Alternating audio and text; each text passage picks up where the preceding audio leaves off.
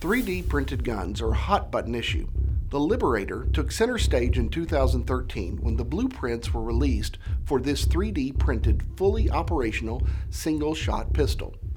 The inventor of the Liberator, Cody Wilson, started a company called Defense Distributed for the purpose of sharing his invention with the world. Thousands downloaded the blueprints, allowing them to print a plastic gun on a compatible 3D printer. The federal government quickly took down the blueprints, stating that providing blueprints online was illegal trafficking of firearms. Additionally, the federal government argued that the Liberator, being that it's printed entirely from plastic, isn't detectable by standard metal detectors, making it illegal under federal law. Cody Wilson responded by filing a lawsuit for the violation of his First Amendment right to free speech. He argued that the source code is a form of speech and he has a right to share it with the world. Government censorship would be unconstitutional, and this case was settled prior to reaching the Supreme Court. Without guidance from the highest court, we may see some legal battles on the horizon. So are these 3D printed guns even legal to build? Yes. Americans have always been able to manufacture their own firearms, and 3D printed guns aren't different. Just like machining parts to build your own AR-15, you can use the blueprints of the Liberator to print your own polymer pistol.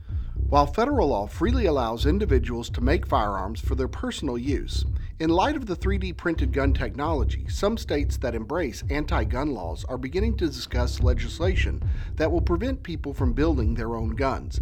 For example, New Jersey has drafted and passed a ban on homemade firearms that is not yet law, and California, while not prohibiting them outright, requires them to be serialized and registered. So be sure and get in touch with your state's U.S. Law Shield Independent Program Attorney for the current status of your state's law.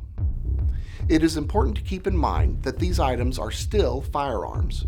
Even though you can print one in the comfort of your own home, if you are disqualified from possessing a firearm, you can't possess a 3D printed gun either.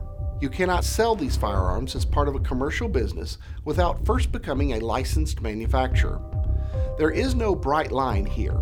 If you decide to manufacture, say, 80 guns for private sale, you might start to look like an unlicensed firearm dealer, and you'll find yourself subject to some unwanted legal scrutiny. There's a lot of controversy surrounding 3D printed guns, and you will likely see headlines in the near future addressing some of the remaining legal issues. In the meantime, U.S. and Texas Law Shield will always keep you informed.